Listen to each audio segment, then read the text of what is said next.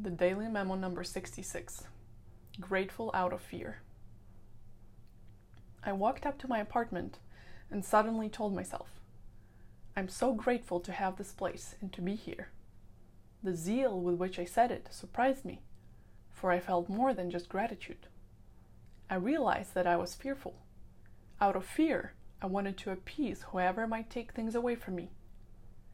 I'm so grateful for X truly stands for please, do not take this away from me. Here, I'm showing you appreciate it. I am worthy of these privileges. Hiding behind my own words of gratitude is my fear, coded in the unwillingness to accept its presence. It doesn't feel nice to see my own hypocrisy, but I really must accept it if it's there. So I ask myself, next time I feel grateful, what is it that I truly feel?